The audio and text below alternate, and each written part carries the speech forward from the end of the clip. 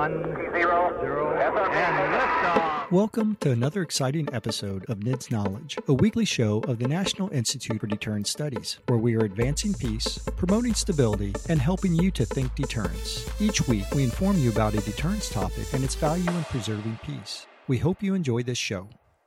Welcome back to another NIDS Knowledge. I am your host on this episode, Adam Lowther, and we're going to be talking about why America needs a new intercontinental ballistic missile. Of course, that is also known as the Sentinel. Now, with the recent news that the Sentinel intercontinental ballistic missile program is expected to experience a Nunn-McCurdy breach, which means the program may exceed its planned cost by at least 15%, many in the arms control community are calling for termination of the Sentinel program and the possible elimination of the land-based leg of the nuclear triad. Now, such a decision would be a mistake. Let me explain.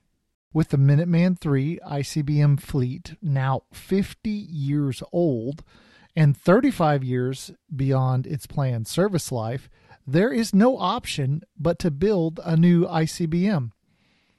Although Northrop Grumman, the prime contractor on the Sentinel program, made a good faith effort to estimate the cost of building a new missile and retrofitting Minuteman III launch control centers and launch facilities with the new hardware required for the new missile, no company has engaged in this kind of activity in 5 decades. Thus, in many respects, any estimate of costs can be no more than a ballpark estimate at best. Think about it. Have you ever tried to do a home improvement project for the very first time and it went exactly as you planned? Without a hitch? Of course not. What about those HGTV shows where the contractor always finds something hidden behind the drywall that sends the remodel costs way up? Doing something once every 50 years with a workforce that has zero experience with such a project is a recipe for cost overruns. But this is the choice the nation made and must now live with. It's hypocritical of arms control advocates to charge that Sentinel cost overruns mean the program should be canceled. If they applied the same logic to all government programs, we would also have to kill Social Security, Medicare, Medicaid, and student loans. In fact, we would kill just about every federal program ever funded. Almost all estimates of big government programs are wrong. Instead, we must deal with the reality that leaves the United States little choice but to move forward because the strategic environment is rapidly deteriorating and no amount of optimism and idealism will change that fact. The facts are simple. Russia already has a superior arsenal to the United States and maintains a capacity to produce about 1,000 new nuclear weapons every year. And with Russia no longer bound by the New START Treaty, Vladimir Putin can double or triple the size of his nuclear arsenal before the end of the decade. He already maintains at least a 10-to-1 advantage in theater nuclear weapons. China's nuclear breakout also caught the United States on its heels. China's DF-41 ICBM, for example, carries multiple reentry vehicles and is expected to fill the 300 new ICBM silos discovered in 2021. DF-41's filling those new silos could alone exceed the size of the entire American nuclear arsenal. That says nothing of the new submarine-launched ballistic missiles, hypersonic weapons, and tactical nuclear weapons China is deploying. To deter such capabilities, America requires a secure and reliable nuclear deterrent, which must include the Sentinel. Now, why do we still need ICBMs? Well, that's a simple answer. The fact that the basics of the ICBM mission have not changed much since they were first fielded, may explain why some believe they are outdated. But before we commit to killing Sentinel and retiring the Minuteman, it is important to consider some of their benefits. First, ICBMs provide an excellent deterrent to nuclear attack on the homeland. The 400-plus Minuteman III silos spread across the American West are invulnerable to all but a massive nuclear attack. Thus, their existence sets a high threshold for attacking the United States, either conventionally or with nuclear weapons. Without ICBMs, our strategic nuclear targets shrink from 503 down to 6, which those 6 could all be destroyed with conventional strikes. Only ICBMs require a nuclear strike. Second, ICBMs cost less than the other legs of the nuclear triad, even with the cost overruns we're talking about. While Sentinel will cost an estimated $130 to $150 billion over the next 2 to 3 decades, it is likely to prove operationally cost-effective over the long term. Remember, ICBMs are used every single day to deter the Russians and the Chinese.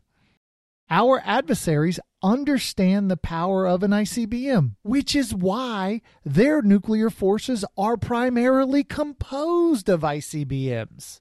Third, building the Sentinel provides the U.S. an opportunity to consider deploying ICBMs in new and creative ways.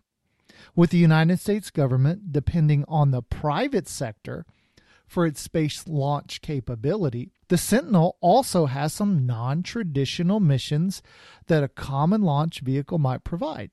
These include the ability to deploy time-critical space assets like sensors, navigation, or communication satellites in response to a contingency.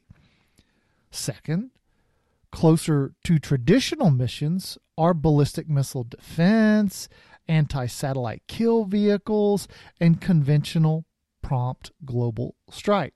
Now, the benefit of such system would be the ability to replace the top of a missile with a different payload to carry out a different mission. At the same time, nuclear deterrence can be preserved by those Sentinel ICBMs that are still in their holes on alert. Nuclear deterrence, as we've got to remember, works by creating the fear of a massive retaliatory response. It achieves a psychological effect in the mind of an adversary. Non-traditional missions for Sentinel can support deterrence by taking away an adversary's belief in his potential success. Now, a prompt global strike capability would also fill a niche role if needed, allowing the U.S. to strike targets quickly without escalating to nuclear use. Now remember, prompt global strike is an idea that's been around for about a decade and a half, and it is essentially a conventional ICBM. Now, only Sentinel makes that possible. Now, given its cost, only a small number of such weapons would be feasible, and all while complicating an adversary's strategy. Remember, the Russians and the Chinese hate prompt global strike because they fear it. These are just some additional uses for Sentinel, but they do not change the fundamental reason for building a new ICBM. Minuteman III is 50 years old and well past its service life. Yes, there are cost overruns, but can we really expect any less when we only build something once every half century? In short, Vladimir Putin and Xi Jinping would love for the United States to cancel the Sentinel program. We should not give them what they want. Thank you for listening to NIDS Knowledge. This show is produced under the NIDS Podcasting Network, a division of the National Institute for Deterrence Studies. NIDS is a 501c3 organization dependent upon donations to provide this podcast and bring about awareness of the peacekeeping value of U.S. strength and our national deterrence. You can catch all of our podcasts or provide feedback at thinkdeterrence.com. I would like to thank our producer, Kimberly Charrington, our sponsors, and all the fantastic members of the National Institute for Deterrence Studies for making this podcast possible. Stay tuned next week for another exciting and informative NIDS Knowledge. A production of the National Institute for Deterrence Studies.